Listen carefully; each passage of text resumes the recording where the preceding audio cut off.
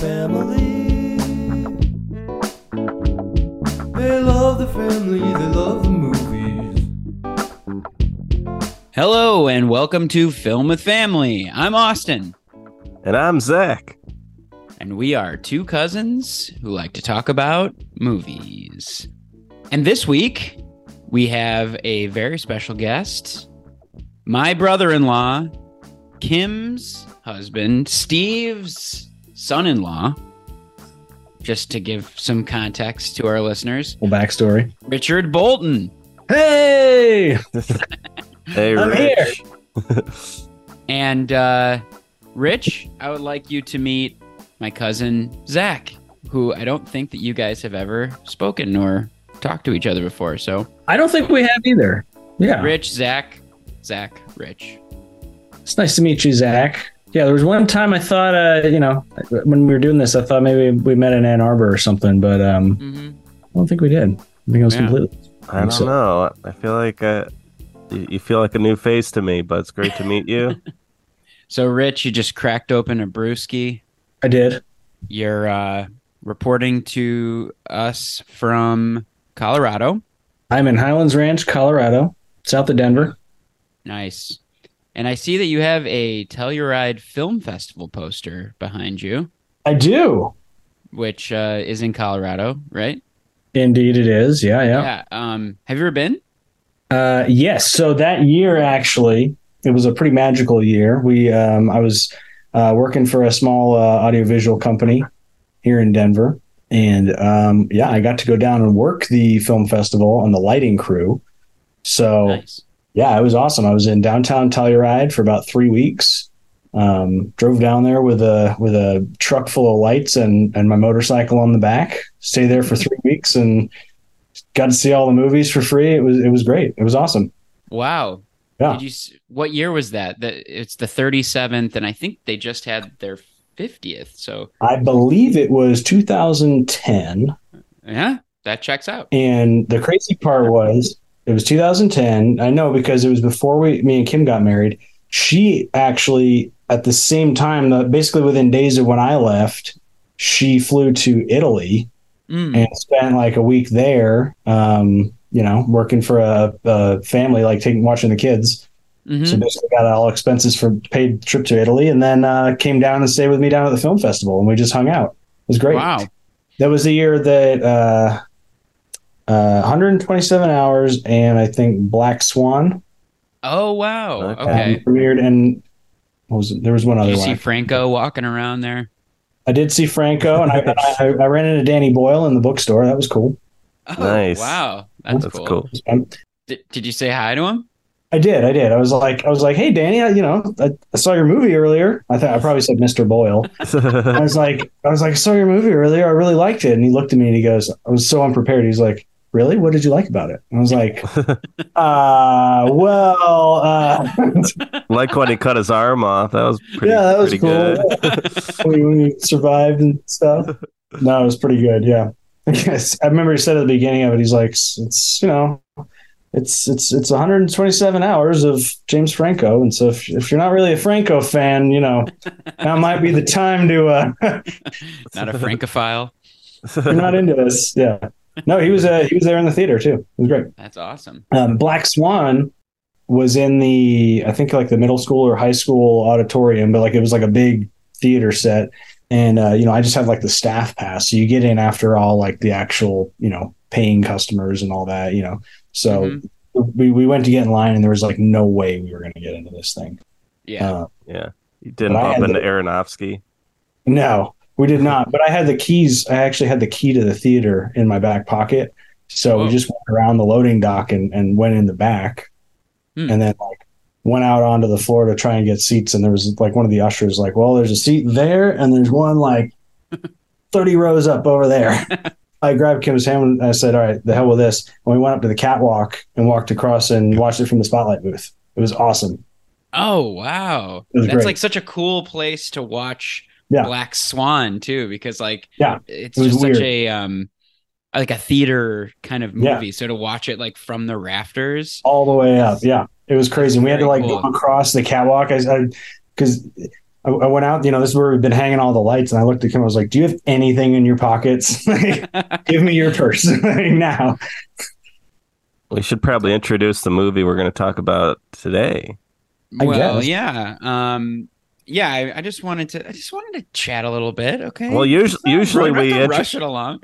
usually we like say what the movie is before we get into chit chat, but we haven't even said what the movie is yet. We're breaking down barriers here, all right? And today we'll be talking to Rich about a very one of his most favorite movies, I think. Indeed. Yeah, absolutely. Joe Dante's 1989 film, The Burbs, starring Tom Hanks. All Tom Hanks wanted was a quiet vacation at home. This is what I need, Carol. I need this. Welcome to Mayfield Place. A typical street in the Burbs, Morning, Walter. where nothing much ever happened Walter's dog just took a dump on Rumsfeld's lawn again. until the Klopeks moved in. Klopex? Klopex. Klopek. No one goes in, no one comes out. Neighbors from hell. It was a nice place to live, He said he thinks the Klopex are evil incarnate. Well, you're much too smart to fall for that, aren't you, honey? but now Carol! you wouldn't want to visit there. Ray, this is Walter. The Burbs, I'm going over the fence, and I'm not coming back till I find a dead body. Ray, do you want him to take your family, kidnap them, tear their livers out, and make some kind of satanic pate? We found Walter! We got a real problem. I hit the gas line, I'd run! God, I love this street. Tom Hanks, I think we are overreacting. No. The Burbs. It's one hell of a neighborhood. Hey, honey, I think we should move. Starring peak Tom Hanks, in my opinion. Peak Tom Hanks. Ooh, we can get into I don't that. Certain type of Tom Hanks. There's several Tom Hanks, all right? And this happens to be one of my favorite varieties of Tom Hanks. It's like a very very young Hanks. Well, and I feel like this movie has like a lot of his kind of like signature one-liners, and the way just kind of his demeanor. It just really captures like young Tom Hanks and all the things. Even when he takes on a serious role, all the little quirks and things are still there. And I think this movie kind of captures a lot of them. Yeah, you can tell that he's really kind of flexing his sitcom chops because he was in Family Ties and Bosom Buddies in the early 80s, and he's still got that baby face look to him, and he's really just hamming up his comedic beats. He seems like he's playing like a sitcom character in this movie. Totally, yeah. I mean, then the whole movie's hamming it up, right? I mean, that's kind of the whole point. Yeah. Absolutely. But he fits in a way that the Tom Hanks we know now, you wouldn't really see him in a role like that. Can't really imagine him in a role like that anymore. No, absolutely not. I mean, now he's a man called Otto, which is a very grumpy man. Yeah. Very different. He's also grumpy in Asteroid City. That's true. Yeah, he's become more of a grump in his recent projects, which is cool for him. Colonel Tom Parker, not a very nice guy either. That's true. That's an interesting performance. Very strange performance. Did you see that one, Rich? Elvis? Oh yeah, absolutely. That was he plays the Colonel Colonel Tom Parker. Yeah. He talks like this the whole time. Yeah, it was odd, but I thought he did a good job. I thought it was great. Yeah, he brought a lot of energy, made it fun. But yeah, The Burbs, this is the year after he did Big, and he would go on to do Turner and Hooch in the same year. Joe versus the Volcano the next year. But he's like starting to ramp up. Then 93 he gets Sleepless in Seattle and Philadelphia, then Forrest Gump, Apollo 13, Toy Story. He really gets on a big roll in the early 90s there. Don't forget That Thing You Do. That Thing You Do, yeah. Yeah, I think this is more, I don't know, just kind of more raw Tom Hanks, not like trying to, like I feel like he's just having fun with it. He's not developing his skills. He's not like out for a, even trying to win an Oscar with this one. It's just. Yeah. Yeah, he understands the movie he's in. He's having fun with it. I Mhm. feel like pretty much everyone's having fun with it, I would say, in this movie. I really liked Corey Feldman in this. Oh, absolutely. Playing himself, basically. Yeah. Yeah. How old was he, do you think, when he made this? I don't know, but I heard that he was not in good shape during the shooting of this film. And apparently, like Hanks and Dante and Carrie Fisher were like counseling him through the entire movie because he was like getting rowdy and like losing his way as an actor, I guess. And Huh. so personally, I guess it wasn't a good time in Corey Feldman's life. And since then, nothing's changed. And Zach, you and I might be seeing him in concert next week. That's true. Yeah, we're gonna see him at Riot Fest Yeah? probably. Yeah, and I also saw him at one of Steve's conventions. Corey Oh, yeah? Feldman was a few tables down, and I just saw him walking around, and he's got this like really weird look now, where he looks like kind of a 50s gangster. Like he's Oh, got yeah. like, Yeah, yeah. like these big suits and like these big fedora hats, and He's playing here in Denver on Thursday. Maybe we need to go. you gotta go. Pizza dude. Yeah, pizza dude. Hey. Yeah, I mean, I think it's honestly peak Corey Feldman too. Come on. And that may have been the role of a lifetime for him. I mean, he's. I'm trying to think of what else he's been in, but of The Goonies, right? Was that before or after? course, yeah, Goonies. He's in Gremlins, Stand by Me. But before we get too deep in the weeds on Feldman, I'm curious, Rich, what's your history with this movie, The Burbs? So, so this movie, really, Kim introduced me to it. I'm sure I had seen it or watched it partially on TV as you do as a kid, get halfway through it or whatever. But really, it was after I met Kim in college that it really became something special. Kim always used to talk about how her dad introduced her to it, and they watched it together. All the time. Like he let her stay up late and watch it, and we kind of got into it, and we just had a lot of the running jokes, and it's just it's I don't know, it's my kind of humor, first of all, so it's just cool for me. But it's also just something we kind of bonded in on. In fact, but Kim brought it up to her dad, within the past few years, just kind of made a whole thing of, how special it was. And he was like, "What the hell are you talking about? That was your mom." But no, this is kind of one of those ones that, we watched it together early on and laughed our asses off and just kind of have been ever since. And, it's one of those that there's like 4 or 5 one-liner kind of references that have just been going on for, almost 20 years at this point. So it's just kind of ingrained. Such as, oh my God. We do, there go the damn brownies. And then when he drops, when he falls through the thing, there go the damn brownies. It came with the frame. anytime you're walking through like Hobby or Lobby or something, came with the frame. Just a million of them. There's so many that aren't even funny for, little throwaway ones that other people don't pick up on. The Carrie Fisher little doggy Graham just came for you. It's like, and we'll still be feeding the dogs in the morning. Ooh, little doggy Graham. Yeah, that's great. This was my first time seeing it. Really? Yeah. Wow. My first Burb. Yeah, it's my first Burb as well. Wow. I'm really happy to burst your Burb cherry. Burst your burble. You should be having a bourbon with a cherry in it, a Manhattan. Yeah. Well, what did you think of the movie then? May I ask? Well, I wanted to say before we get into that. I see. Well, I just wanted to say there is apparently the movie is supposed to take place. I think what is it? It's like Maywood or something like that, or Mayfield Lane. Yeah.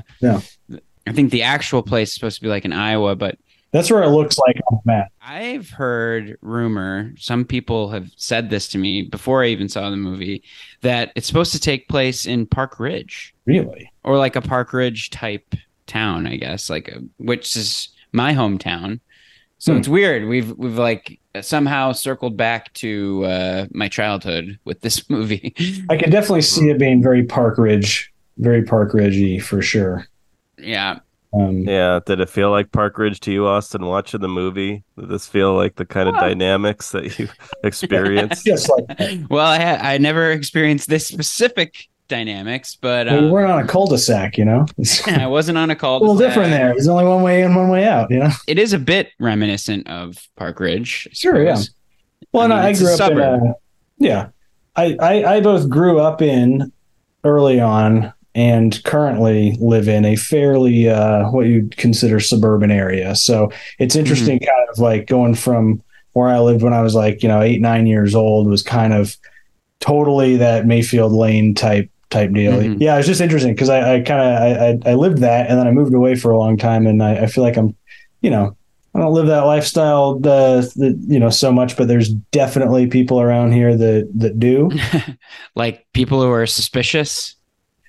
Oh, definitely. Oh, yeah. Yeah. I mean, I'm not gonna, I can't. I'm not gonna go into detail on it, but yeah, no. There's come on, spill the tea. This is your platform. Some conspiracy theorists. There's plenty of that going on around here. I'm sure there's some people peeking out their windows at all times. So it's interesting. Yeah. Yeah, I didn't live in the suburbs, but there's definitely some neighbors we had that really felt a little backwoods. They felt a little scary. You don't want to go too close to their house. Yeah, I'll just say it, the Neelys. They won't hear this. Now we had kind of a Klopek house next door at our old house in our last neighborhood. Oh, really? Oh yeah, down to like the gigantic dead tree that had been there for like a decade, and you looked over and there was like 12 satellite dishes on the side of their house, and hadn't been painted in bazillion years. In the backyard, like the grass is like 4 feet long. They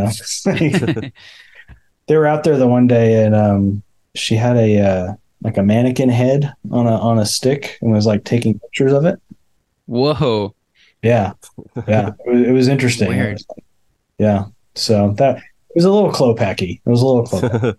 Do you guys like Joe Dante? I'm a big Joe Dante fan. It's maybe not a huge one, but I love Gremlins, Gremlins 2. Those are like movies that definitely defined my childhood. I'd say Gremlins is one of my favorite Christmas movies. Absolutely, as it is.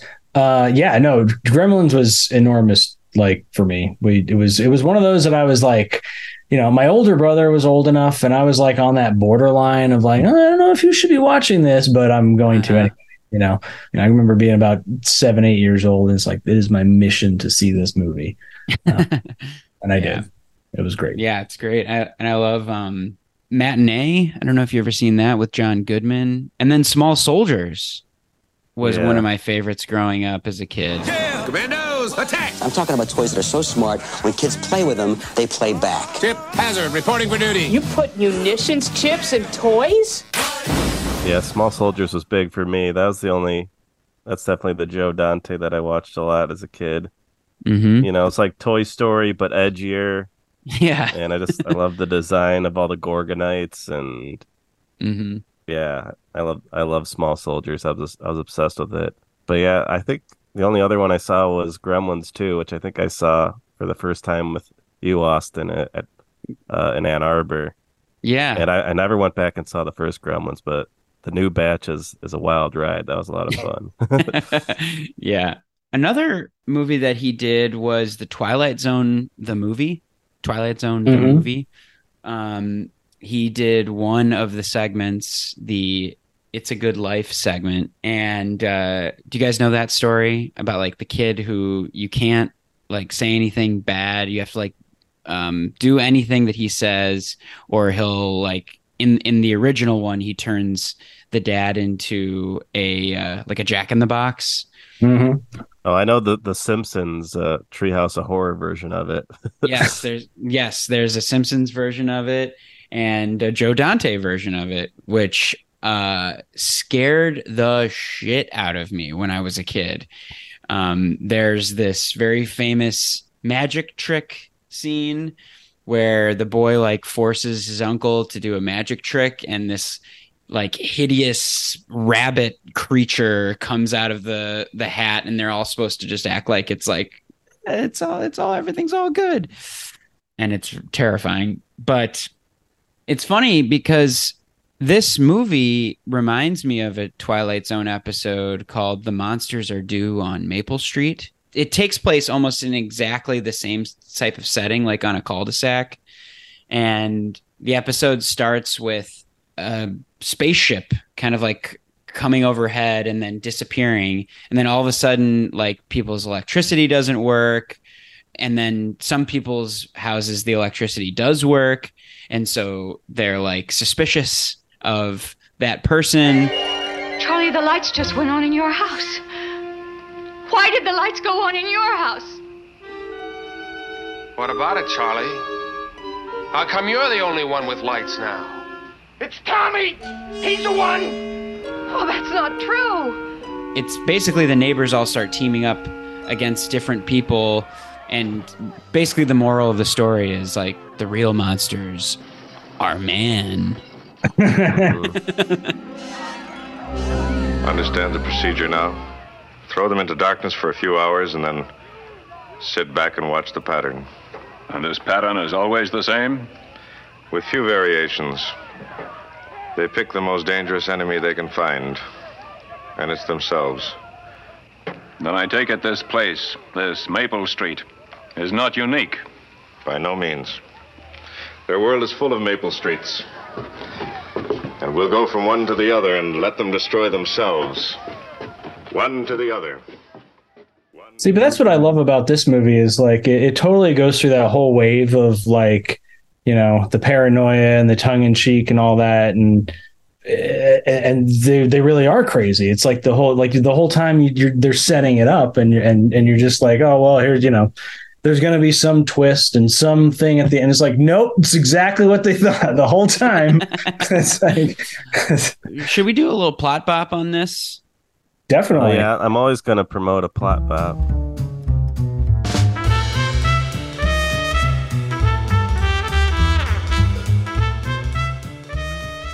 Let's see here. We start out with a shot from space, right? Zoom in, right, to somewhere nowheresville, America. Looks like somewhere in the middle of Iowa to me, but as you said, possibly Park Ridge. Point being, suburban, generic as possible. Here we go. Real quick, I like how the movie starts. It's the Universal logo, and they actually zoom into the Earth behind the Universal logo. It's like, okay, nice touch. They do. It is very nice. We meet the neighbors on this street. Tom Hanks's character, Mr. Peterson. I really should know all their first names. What is his first name? It's Ray. Ray Peterson. We meet his family. They're talking about going on vacation. His wife wants to go to the lake, and all he wants to do is kind of hang around, do nothing for the summer. He's going to have a nice, quiet week at home. He's talking about fixing the barbecue and staycation. Exactly. His wife's kind of annoyed with it, but she goes for it. Cue our introduction to Art. He comes in and he's hunting crows, I believe. Yes. Shoots the head off of one of Ray's the owl, which I assume Ray has put up to keep the crows away. Anyway, we get into the discussion of the neighbors. We haven't seen them. We don't know anything about them. The boy says he believes he saw them digging in the backyard, possibly grave digging.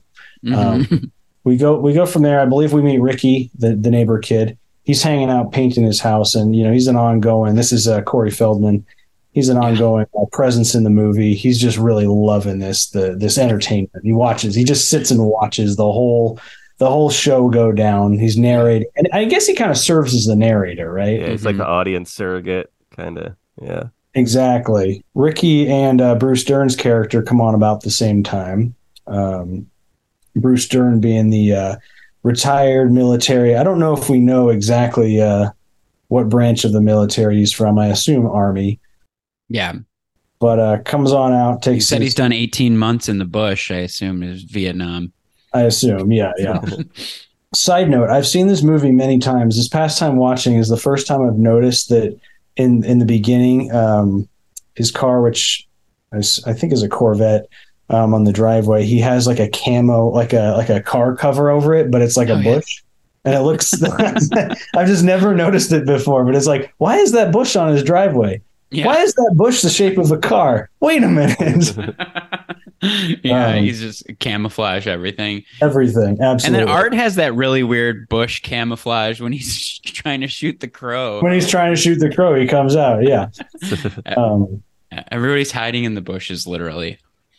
Yeah, no, I mean, these neighbors take it very seriously, and it's kind of the the whole tongue in cheekness of it is just this. Mm-hmm. Everyone's acting completely ridiculous. And it, really just sets the stage for, hey, what's going on with these other neighbors that we don't know? So I believe the first we see of the actual Klopeks. It's when like Hans is it in the garbage comes scene? out. Well, I think it's like Hans comes out to the porch. He does. This is one of the aforementioned ongoing quotes that Kim and I have is, when they're sitting there arguing about who's going to go over, and you go over, and well, he's your neighbor. Well, I mean, you're across from him. Well, we're all on the same street. You could go say hi to him too. Yeah, but he's your neighbor. Well, no, he's your neighbor as well. No, but I'm over. You share a property line with him. We're all on the same block, so I mean, you could go too. So. No, we're all in the same town too, but you're right next to him. If you were going to say hi, you should probably. There, he's going into the house. You're going to lose him because he's going to go in. Well, there, now you've blown it, haven't you? No, I didn't blow it. He went into his house. Chicken? I'm not chicken because he went into his house. Well, he went into his. You look like a chicken in front of your son and everything. Your son. Your son.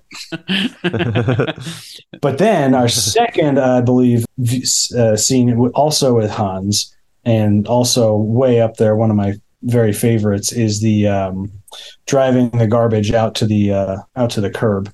Right. They're sitting watching the house, and the garage door opens, and Hans just comes out in this old car, drives out to the end of the driveway, throws the trash in the can, and just beats the crap out of it. Yeah. In the storm, the storm really picks up, and And the funniest part to me is he just, if you really watch this scene, he drops the trash in there, does this whole dramatic, beats the shit out of it, and puts the lid back on, and it's really not any more in the can than when he started. Like, it just doesn't look any different at all. So it's just, I really got a lot out of that one.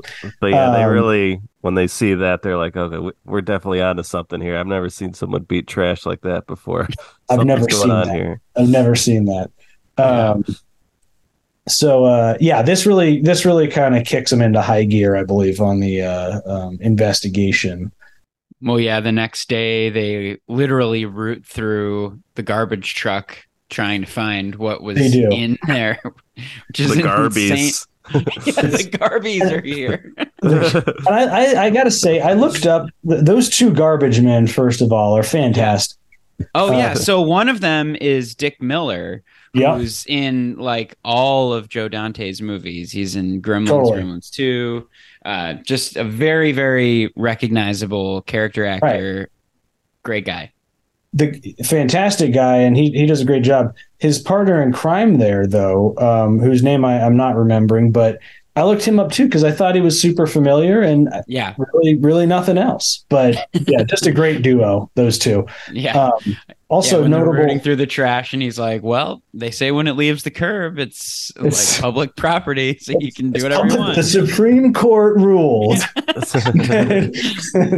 Yeah. He has a right to know. Yeah. One of my other very favorite details is that pile of garbage just stays there for the entire rest of the movie. Everyone drives over top of it. It doesn't move. That's one of my favorite parts of this movie because I think they did shoot it in sequential order. I think they must have. And they had the whole Universal Studio lot. And so everything that happens in the movie is like a permanent fixture if you ever go back. Like the owl's head is still shot off. Is it still there? Kim was saying, yeah. There's one scene where they go by it, and like the head is still off the owl. Just like anything that happens in the movie is like a permanent stain on the movie. Totally, no, it is, and it's even down to like, even down if you look at like the backyard where all the holes are, right? There's like a shot from above where they're like digging in the dark, and then they go over and they're digging, and it's like obviously exactly the same. Yeah. Which it should be, Absolutely, that's good filmmaking. Good continuity there. Who's gonna clean all this up? Why, you're gonna clean it up because you're a garbage man. One of his best lines in the movie. All right, so they go through the trash. Their wives freak out, and this is, I believe, the lead into our introduction to the rest of the family. The ladies say, "All right, stop being ridiculous." Carrie Fisher and Bruce Dern's wife, Mrs. Rumsfeld, can't remember her name. The sex kitten. Yeah, exactly. No tan lines. Very nice. Yeah, that's one of my favorite Feldman moments. Looking good. No tan lines this morning, Mrs. Rumsfeld. And then what does Bruce Dern say? He's like, "The kid's a meatball."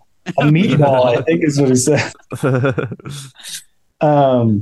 They make the brownies, march on across the street with the military music. There's like an overhead shot of the American flag. Whenever they're like marching. Yep, exactly. He's got the brownies up on the tray. Cue fall through the porch. I believe for the second time that somebody falls through the porch. Yeah. The first time being with the bees. There go the damn brownies. Pick them up. Answer the door. Here you go, Sonny. Little something for the old sweet tooth. In you go. Right, I think you missed the bit that Walter goes missing. The older neighbor.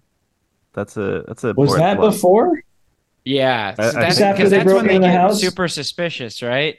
I am out of. They find his toupee in the house. Like go into Walter's house, and he's not there, but his toupee is there. You're correct, because that's where they retrieve it from. All right. Back it up. After the garbage scene, they find Queenie outside by herself.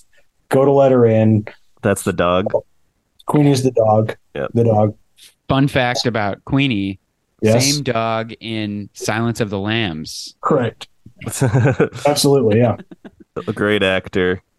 It's like a little mini poodle or something. Yeah. It's dog. Like 7, probably about 5 pounds.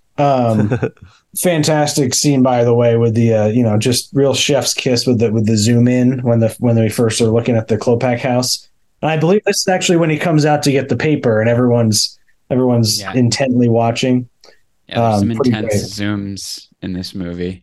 But the last intense zoom is on the dog, and the dog's like really squinting its eyes. I was cracking up at that shot of the dog. It was very good. It's so funny. All right, so backing up to they break into Art's house ultimately, right? I think Art breaks the window, or possibly no, it's Bruce Dern. He cuts it out. Yeah, a soldier's way saves the day. They break into Art's house. They find his toupee. And they all freak out about it. They go and basically they break a bunch of stuff. Art's like smoking cigars, walking around, talking like Walter's dead, just making the assumption. One of my other favorite scenes, because this is like Art's just always eating whenever he's in the kitchen, so he's got a plate of something out, and they come through and just smash the plate. Fantastic scene. Yeah, he's like, "Oh, I got some homemade cookies in the fridge," and then Feldman flies through the door and smashes the cookies. Okay, let's get out of here. If you look online too, there's outtakes of that, and the guy who plays Art, Rick DeCommon, it's him doing that scene like 6 times, and Feldman keeps missing the cookies, and like Rick seems like genuinely annoyed that he's not coming through the door at the right time. Got to keep doing this over and over. Apparently, Hanks and this Rick guy did not get along either. Oh, really? Rick seems a little prickly. Prickly Rick. Prickly, huh? Interesting.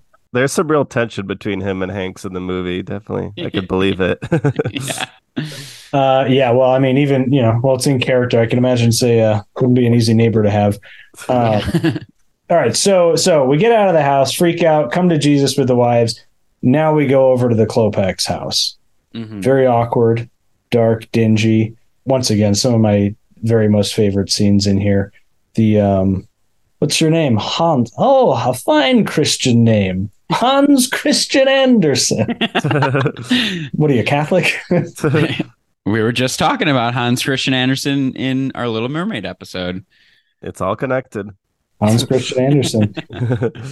They just make it generally awkward. Everybody handles everything in the worst possible way they could. Yeah. Particularly Bruce Dern. Yeah. Bruce Dern. He's really sticking it to the Klopex. Literally tearing the wallpaper off of the walls. Yeah. I think of it every single time I'm anywhere that has wallpaper and there's just like a teeny bit. I'm just like, I just want to rip it. And then and he's like, oh, I should have, like, tries to like put it back. And you knew you were doing it. You just kept going. And like the family is looking directly at him. Like they're in the couch that's facing him. It's in plain sight that he's like the destroying most awkward thing I could possibly do right now? Yeah, it's great. And they're just all so weird. Everything about it. The sardines. Yes. Yeah, pretzels and sardines. I'm trying to cut back. Yeah. That's great. And God, like all the like little like squish noises that they make, like of him like putting his fingers in the sardine can. It's just like sounds so gross. Carrie Fisher, she really sells him up the river on that one, big time. It's Go on, have one. I like when Bruce Dern's like, Klopek, what is that, Slavic? And he's like, no.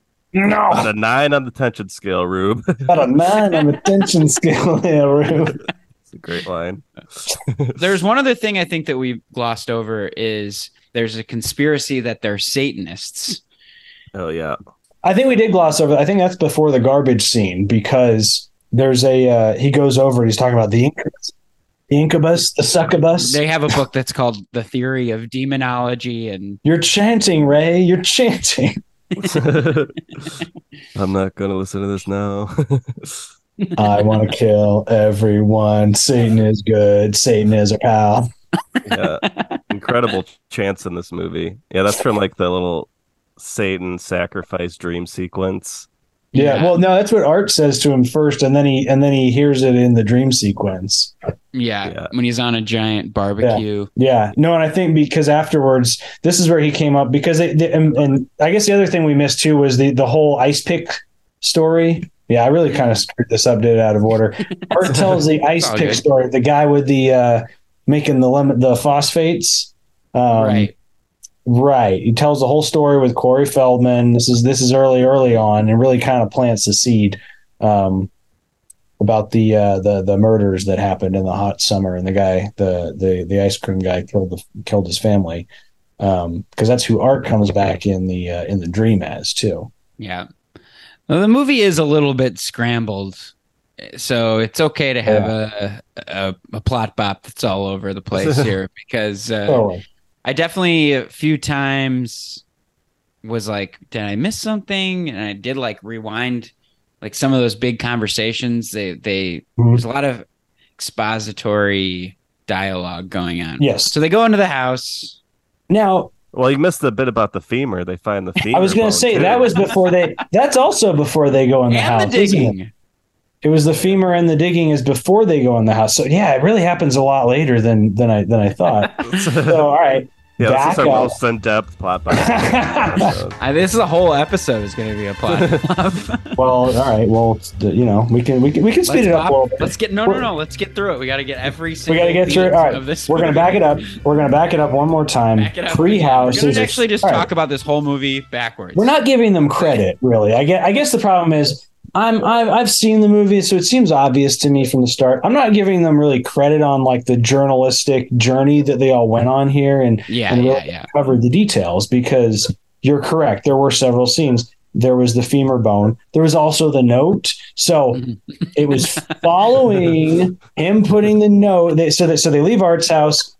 Ray writes a note that says he rewrites it several times. He writes, ultimately just says, I have your dog, and puts it in the box, and he puts the toupee in the box too, right? Yeah. I believe it's following that evening is when he has the dream, right? Yes. When they go through the incubus, succubus, they talk about the book. Mm-hmm. He has the dream, human sacrifice, lots of chanting. cue the next day. He hasn't slept. That's when he's out back, and he's got the he's got orange like juice next to him. He's just like slowly drinking that orange juice. I love that. I was thinking watching Mr. Rogers too. Yeah. Yeah, I like that. I think. bit. Oh yeah, and the night before he has the dream. That was in the morning. Yeah.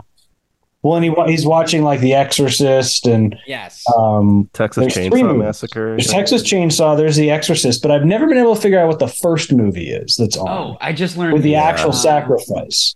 It's a real movie. It's a I assume it is. I mean, the other 2 are. Yeah, that makes sense. The backyard scene. I think he's trying to ignore all this stuff because it's like Corey Feldman says, you know, he doesn't want to believe that his neighbors are up to no good because then he's got to deal with it, right? I feel like he's at this point in the movie, he's like kind of just dove in and enough that he's like exhausted and he's decided like, nope, I'm out. I'm over it. And then here comes Art and he kind of snaps for a second. So he's crushing the beer cans, freaking out. And, you know, this is to me, this plus one of the scenes at the end, which we'll get to. This is like Tom Hanks really like developing his classic freak out, you know, like he's just, you know, this is like one of his, like the epitome when he gets the cans and he crushes them and throws them. Oh, I'm just trying to get some goddamn sleep. I just want some sleep. It's just so much less for this one. Just trying to have a vacation. All I wanted to do was stay home and fix the barbecue. Oh, and that's another good detail. If you ever notice that scene, and that's when he's sitting across from the barbecue, and it's like this like big like outdoor like brick oven thing, and it's completely falling apart. He's like, "No, I'll fix it this week. I will." It's like, you're not fixing that. Oh, by the way, that movie is called Race with the Devil. Race with the Devil. Mystery solved. Yeah, it's interesting because it's like 2 of the most iconic horror movies ever. Than like that one. Than this one. Yeah. Well, it had this sacrifice scene in it, so it was important. Yeah, that makes sense. But yeah, I love that dream sequence. It's one of my favorite parts of the movie. He's like, just mind your business. Yeah. Don't let them do to you what they did to me. All right, so backyard scene. Art comes in. Ray's pissed off about it. They're talking. Art's trying to convince him to get back into this thing, and he really doesn't want to. This is when Queenie shows up, and she's got a gigantic bone. Art's playing fetch. He says, "Ray, do you know what this is?" She says, "It's a bone, the femur bone." They freak out. Yet another just fantastic, camera shot is when they realize and they just start screaming and just the zoom in and out. It's so cheesy. It's Walter. It's so cheesy, but so perfect. Only Joe Dante has the bravery to do something that dumb in a movie. It's like, just go crazy with the zooms, man. Just in and out, in and out, in and out. Beautiful. Yeah, it was perfect. This one they throw the note back over, and now Tom Hanks is like, "Oh, okay, this is really happening. This is really happening." So, have we covered everything? Are we back to meeting the Klopex? Can we meet the Klopex? I think we're at the Klopex now. I think we can. So now we get to the Klopex house, go inside with the brownies, get the sardines. You meet Hans and tear the walls up. We meet Hans. And then we meet the doctor. He comes up. We find out he is apparently a painter. He's been painting, but he's got like blood all over his hands. Says it's paint, but we don't know. Yeah, Tom Hanks shakes his hand and it's just like covered in blood. The candles on the table are also one of my favorite details. It's like, thought the candles would be nice, and there's just like 50 of them all. It's like a campfire in the middle of the table.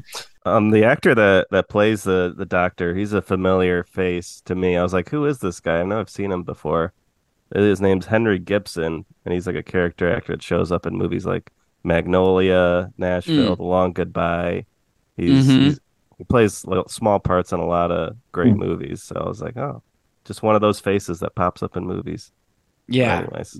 Bells were ringing for me too when he walked on screen. I was like, who is this guy? He's got kind of like a Eastern European Paul Simon, Northeastern. Like Paul Simon was Swedish. Oh my know? God, you just nailed it. You nailed it. Like a Nordic Simon. It's kind of what he looks like to me. He's as weird as the rest of the family, basically. But he's a doctor. Oh, it'd be nice to have a doctor in the neighborhood. And then there's Bruce Dern like turning the painting over like a bazillion times, being as awkward and weird as he could be. There's another Twilight Zone connection to that painting. Is there? So like Rod Serling had this show called The Night Gallery, okay. And that painting was a prop from that show. So there's a lot of Twilight Zone, Rod Serling connections going on here. But yeah, I just remember, kind of like Tom Hanks kind of like freaks out at some point during this Klopek hangout, and he like opens up like the basement door, and a Great Dane busts through a window. Yeah. Yep. All hell breaks loose. Mm-hmm. Everybody freaks out. You didn't say you had a horse in this house, or what does he say? You keep a horse here? Yeah, it's Bruce Dern, I believe. And I believe that just kind of everyone's embarrassed. They go back to the house, and of course, Bruce Dern and Art, they're both as enraged than ever. Totally still on the hunt. The wives are very embarrassed. Want them to call this whole thing over, and Tom Hanks, Tom Hanks makes like he's good, but then twist. Mm-hmm. He's not. He is. No. He found he was just lying to his wife. He's just lying to his wife. Yeah. There's a lot of like anti-wife talk in this movie. Listen to your wife. Who listens to their wife? Why don't you be a man and stand up to your wife? It does feel like very cliche kind of suburban behavior, though, just to hate on your wife and all that. Yeah, seems very classic. Oh, absolutely. I mean, it was the comedy of the day. It was. Doesn't mean it's right. We should all respect our wives. We respect all women, especially wives. But they find out like the Klopeks, they're gonna be out of town the next day, so they're like, "Oh, this is our perfect time to do our investigation, our big infiltration." They said they're going up to the university apparently to talk about moving again. They also touched on the Naps while they were in there too. We never heard about the Naps up until this point. Apparently, the people that lived there before, they didn't really know very well either, but were presumably fairly normal people. And they mentioned them, but they kind of touch on, well, I didn't see a moving truck, and he says it was out there all day, which was very strange. Oh, Rube, he's at a 9. About a 9 on the tension scale. But they do kind of touch on that little foreshadow of like, well, hold on, are these people crazy? Was there a moving truck? Was there not? And apparently nobody saw it, right? So, little plot development. Give them some credit for asking the right questions. Yeah, that's when Tom Hanks gives his like speech, and he's like, "Tomorrow, I'm going over that fence. I'm going over, and I'm not coming back until I find a dead body." And his like eyes are so wide, and he's not blinking at all. Yeah, it's about 20 push in on his face. Like he's serious. Oh yeah. Oh, absolutely. See, I'm telling you, you get all sides of Tom Hanks in this movie. You get just a well-rounded performance. Yeah. Speaking of a foreshadow of a great career. Yes. We go into. I believe we start bright and early the next morning. This is when Carrie Fisher is leaving for the day. The Klopeks have gone, and he sends her up to the lake with his son. Yeah. Art comes over first thing in the morning in his crazy golf get-up outfit, and he's like, "Oh, we're gonna play so much golf, we'll be so tired to get a gun." Yeah. She leaves the house, and then the action really begins. Cue Bruce Dern and all his military stuff. Mm-hmm. We're gonna break into the house. They gotta cut some electrical wires. They get in, do some digging in the backyard, go investigate inside the house. Also, Feldman invites over his buddy Steve Coons. He's like, "Hey, dude!" He's got the big afro. Shut up and paint your house.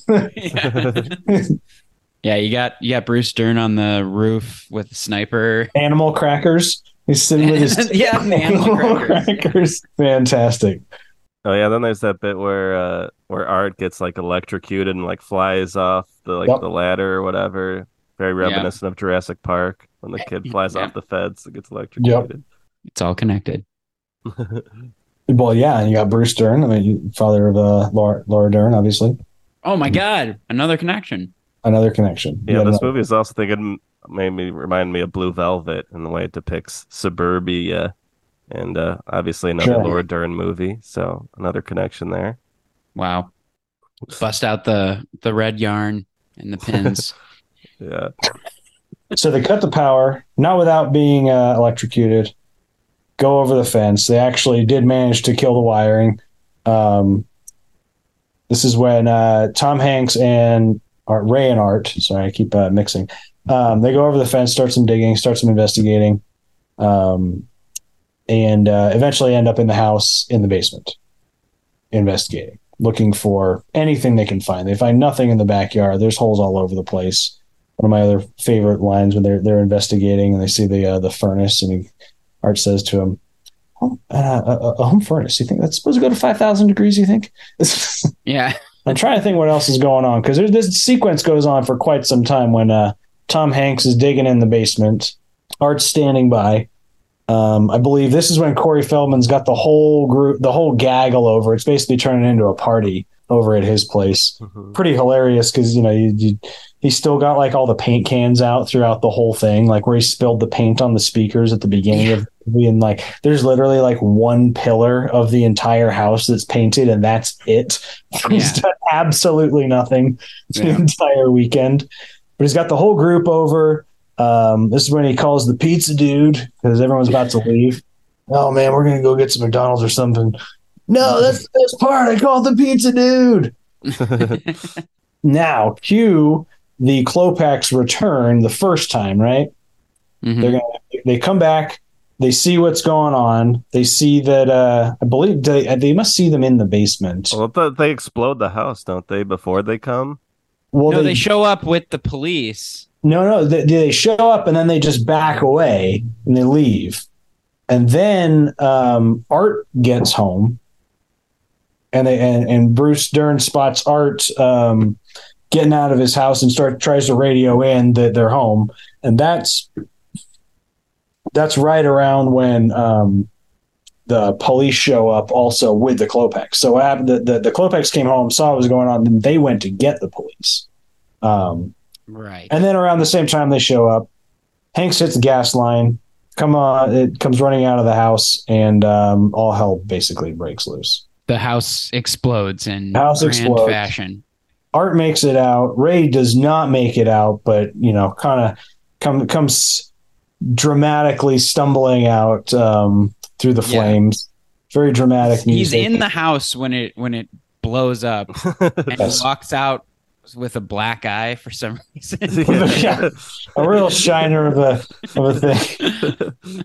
That's like pretty funny. The whole house blows up, and he's just like, "Oh, I just got hit in the eye." Yeah, by something. Well, who knows? There's stuff flying around, but he's in a bad way, obviously. It's a pretty cool shot when he walks out because like that whole it all crumbles of the roof. Mm-hmm. Like, crumbles right behind him as he walks in. Yeah. They must have only had one shot for that, I assume so. He has like no reaction to it crumbling behind him. No. He has no reaction to anything. Like he almost gets shot by his friend and he's like, whoa. And then like the chainsaw goes through the wall. He's just like, what the heck? Like he doesn't really like react too much to these near-death experiences. No. Interesting. I was watching that too. I thought the same thing. They must have really only had one shot at destroying that house. Yeah. But what was interesting to me was if you really watch that scene too, there's like a lot of like the railing and stuff that's like kind of in front of him, like it collapses, but then gets like pulled back. Yeah, so I feel like they like most of that must have been on like cables or something, and they must have yanked it somehow. So now we're at the ending of this film, which yes, this is the final scene. Well, can we just say that? Okay, I think this is the end of the plot pop because the end is like its own thing. It's like it is. Takes many twists and turns. Great job on the plot pop, by the way. Why, thank Even you. though we're still talking about the We're not movie. there. But, We're not there. but We're not the there. ending is different. We're still going to go back to like 3 other things that we missed. It's going to happen. All right, the plot bop continues. Yeah. Keep it going. There's still more plot. This is one of several times that Tom Hanks has gone from like, this is happening. I'm in denial. My neighbors are crazy. No, it's not happening. Oh, wait, it is happening. No, it's not happening. And he's at this like final low point where he's just like, no, I give up. I am 100% defeated. I literally just got exploded. And, my life is over. I'm probably going to jail is where he's feeling. Yeah. He has the big speech. We're the lunatics.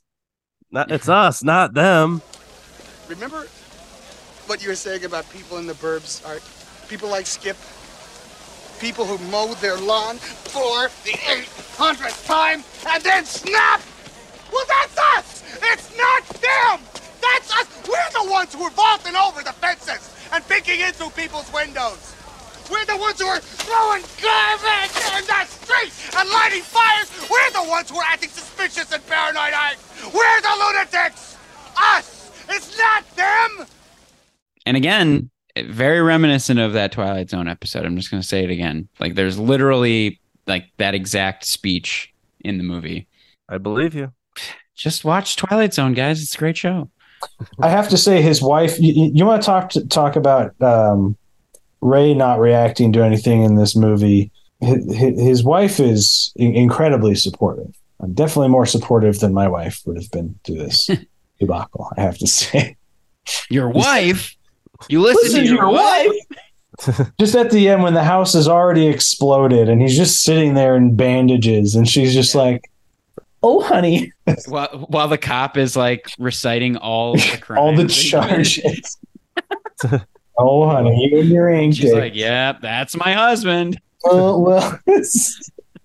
So he throws himself in the ambulance and in comes the doctor. Tom Hanks obviously is very apologetic for blowing up his house. Tells him all about how he's going to come back and when he gets out of jail, he's going to come and help him rebuild his house, which is pretty hilarious.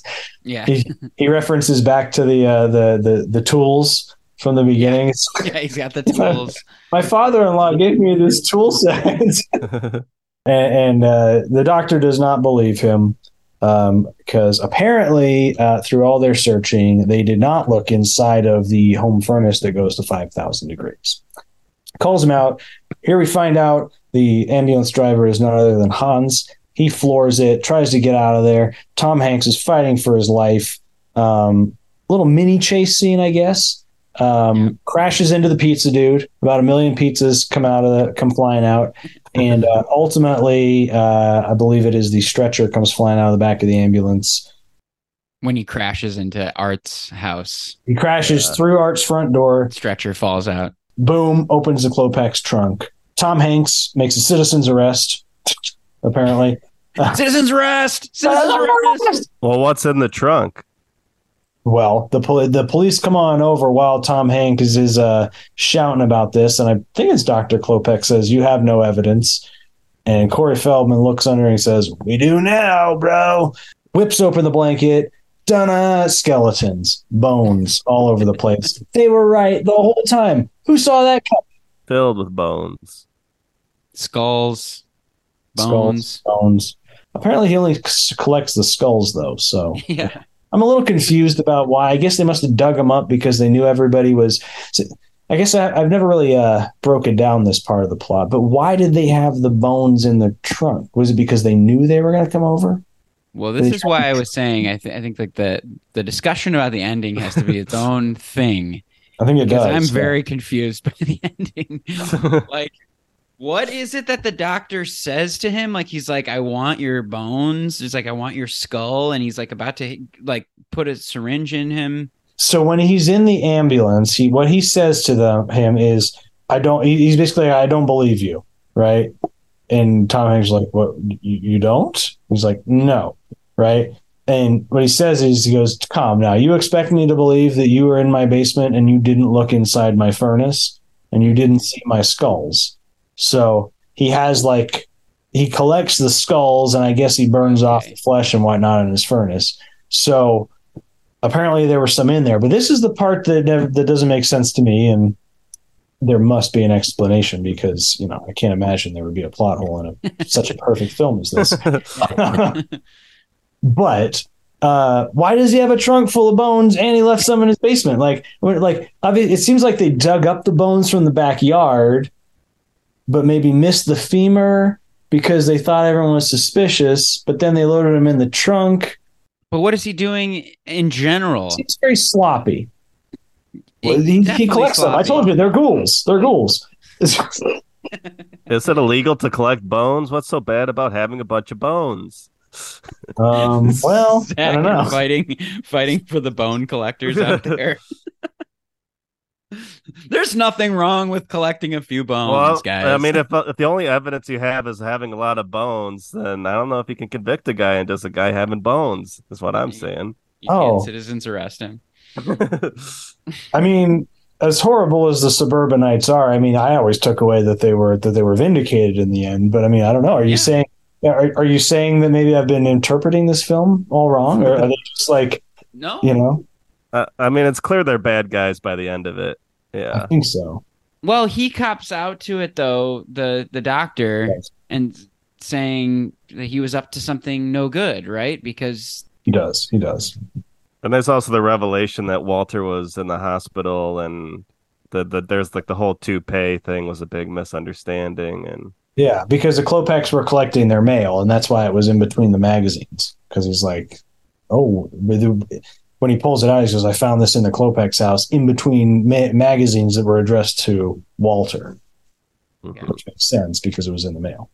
So yeah, the ending is basically we think that it's they're not the crazy ones. Everybody else are the crazy ones.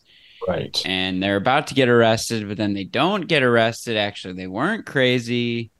No. He does have a trunk full of bones. Right. And then Corey Feldman looks straight at the camera and says, God, I love this street. God, I love this street.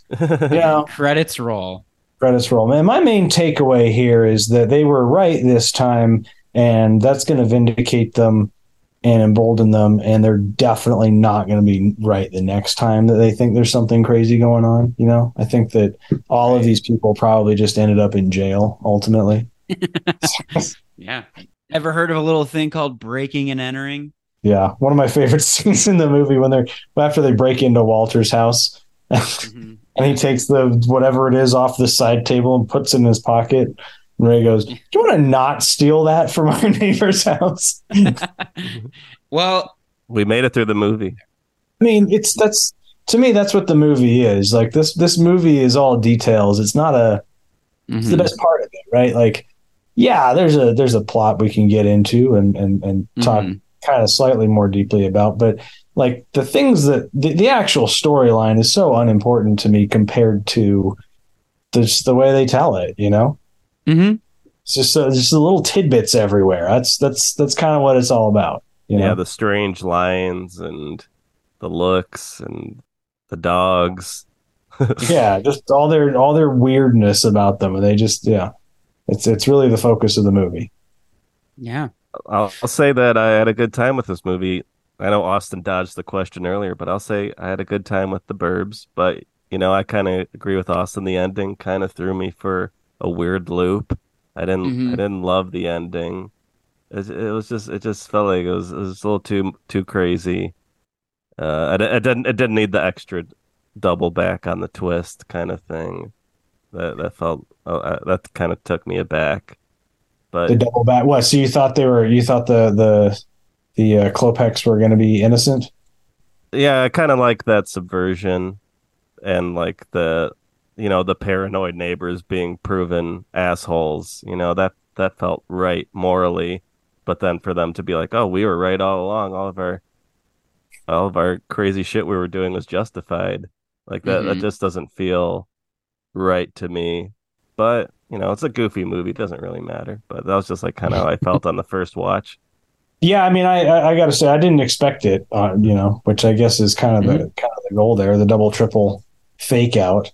Even the takeaways that you can have about suburban life and the ridiculousness of it all. Like, I mean, I think it was definitely, obviously it was playing on that, but in terms of trying to make any larger social commentary or anything like that, I mean, I just feel like it's removed from that. Like, I don't think at the time and genre that this movie comes from, I think that wasn't even on the radar. It's just silly, and it just doesn't apologize for being so, Question I have, is this a horror movie? Are they trying to make it a horror movie? It's like from the very beginning with the like Frankenstein organ music throughout the entire movie, and like the lightning crashing and kind of the dark comedy of it, and showing the horror movies. And Joe Dante is like kind of known for doing horror-ish type movies. We're supposed to be doing horror movies in October, but I guess we're getting started a little early. It's not really horror, but it's definitely playing on horror tropes. Yeah, it's not scary. Well, it's your opinion. I mean, yes, I think it is. Yeah, I think comedy horror is a accurate description of it. I think it's. I mean, I'm seeing IMDb says comedy mystery thriller. I don't know if I go thriller. Austin, why don't you say what you feel about this movie? You're holding back. He's not into it. I'm just. Well, this is what I'll say. You said it was peak Hanks. This is peak Feldman, but this is not Dante's peak. No. What do you consider Dante's peak? Gremlins. Yeah. Gremlins 1 over 2. I think you got to go with the classic. Gremlins 2 is fun as hell, though. I don't know. I felt like this one, I wasn't feeling it as much as I do the Joe Dante movies. I don't know why. The comedy wasn't really landing for me. I thought that like the plot was very confusing, as we found out through the last hour. This is why I didn't want to say my opinion right off the bat, because talking about it with you and seeing the joy in your eyes with all the quotes, I mean, it is great. There are great lines. I love when he's like a hideous raging inferno, or like when he's like, okay, hip cats, when he's like sitting on the car. There's a lot of really fun things. But yeah, I felt like the movie is just like not tying together, and the whole ending is very confused. It's like, are they good or are they bad? I think the point is they were all crazy, and the fact that the Klopeks were guilty and that they were, the neighbors were correct is only by chance, right? Like, there's absolutely no reason that they should feel or should have been vindicated. They're all as much of an idiot as you thought they were to begin with. It's just by sheer luck that they happen to be correct about this thing. And I don't know. To me, I think it's like you mentioned, like, in the Twilight Zone episode, it didn't end that way, right? Like they were the crazy ones. Yeah. So yeah, the double twist, I wasn't expecting the double twist. Point of it was like, it's a trope that, we're playing into this very obvious, like, well, yeah, obviously these people are all crazy. And I don't know, to me, at the end of it doesn't suggest that they're not insane. They're all clearly insane. Yeah. It just happened to be right in this one instance. Yeah. Yeah. But yeah, I mean, it's just like the trunk full of bones. I was just like, really? Like, it's very, like, they're just kind of like, well, let's just wrap this up. Exactly. Yeah. They got through it. They're like, we hit all the scenes, the touch points we wanted to. We had all the laughs, and we're just done here. No one's watching anymore. No one's paying attention. It's a very rushed ending. And I think part of that is at the time, we're in a WGA strike right now. The Writers Guild of America is on strike. And at that time, when they went into production, the Writers Guild had just started a strike. So they couldn't have writers on set. The script was what it was. So a lot of the lines in the movie are ad-libbed. So you can get away with it that way. If it's just improvised, then it's not written. So like, a lot of the lines, like Satan is your pal, like that stuff, like that's all ad-lib stuff. So Joe Dante was really rushing through the production because And I had to. yeah, it's like they had the script that they had and they shot it all in sequential order and the Burbs. The Burbs. That's what it is. And, I'm glad they did. I'm glad the writers were striking. It's a perfect movie. It's perfect. They would have just screwed it up. All right. But apparently this movie got the worst reviews of any other movie in 1989. Like Wow. everybody hated it. It just got universally panned. Believe it. The Yeah. New York Times wrote the movie is, quote, as empty as a movie can be without being a vacuum. Wow. Wow. I would agree with that. Yeah, and Roger, you would agree that it's that as empty as a vacuum? Oh, absolutely. I never claimed that it had any like real message to take away with it. I feel like it is a vacuum in that it's like sucking up every possible idea. I just enjoy what all the actors do with it. I think it's great. Yeah. Bruce Stern is great. Carrie Fisher does all right. Yeah. She's looking good. Leia herself. Yeah. You may know her from Star Wars. You may. Yeah, should we do our final thoughts on the Burbs here? Those were my final thoughts. That was it. We just did.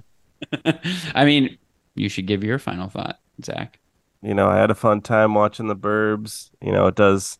I feel like when they actually do go to the Klopek's house, I feel like the movie starts to I start to lose a little interest, or like, I don't know, like it loses some of the tension when you actually get to meet the Klopeks, and then you have just like the ending. It just like keeps getting more and more weird at the end, but there's a lot of fun stuff, a lot of fun scenes before that section, and there's still some fun lines and fun moments in the last half of the movie too. Mm-hmm. But yeah, talking about it with Rich, yeah, it makes me appreciate all the good moments, all the fun scenes, and it does make me want to watch more Joe Dante movies because it definitely, even if the script isn't perfect, like Joe Dante, he makes it as fun as the script possibly could be.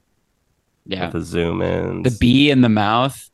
The bee in the mouth. Yeah, just like little details like that. You're not going to get that from other filmmakers. Yeah. Oh, wow. He's one in a million. I love Joe Dante.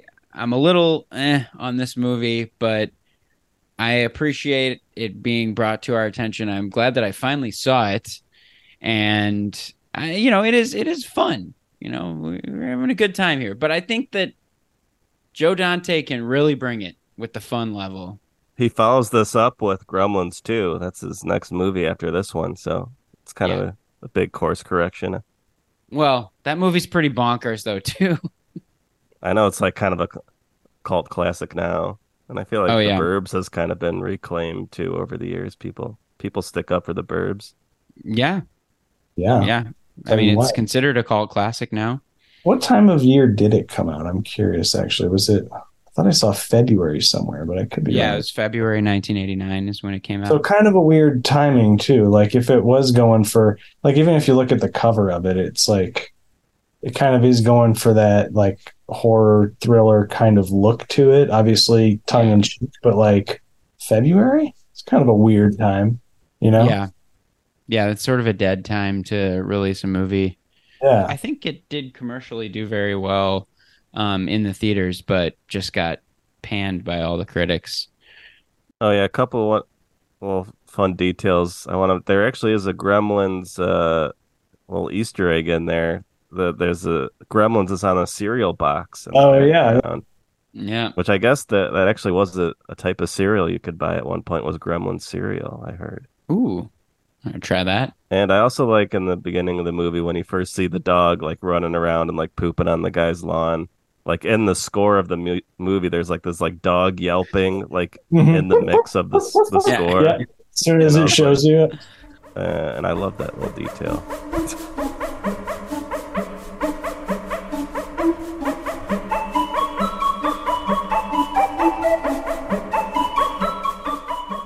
Little dog yelps in the score. Yeah, it's a very unhinged sound design. Like when he like falls off the bench and like there's like a sound of like bowling pins, like a strike, like a bowling strike. There's a lot of really weird little sound effects going on, but that's kind of Joe Dante hallmark. He's just having fun with it. He's a silly guy. Well, Rich, it's been real. Thank you so much for your time, man. I appreciate you coming on the podcast. I want to thank our listeners for listening to the podcast as well. Make sure to give our podcast 5 stars on wherever you're listening to this podcast, and make sure to follow us on social media at Film with Family on Instagram, YouTube, all that good stuff. And if you'd like to send us an email, you can send us an email at filmwithfamilypodcast@gmail.com. And you can also follow me and Austin on Letterboxd. My handle is Zachary's Weifler. Austin's Austin C. Pruitt. See what movies we're watching on there. Yep. And we love the movies.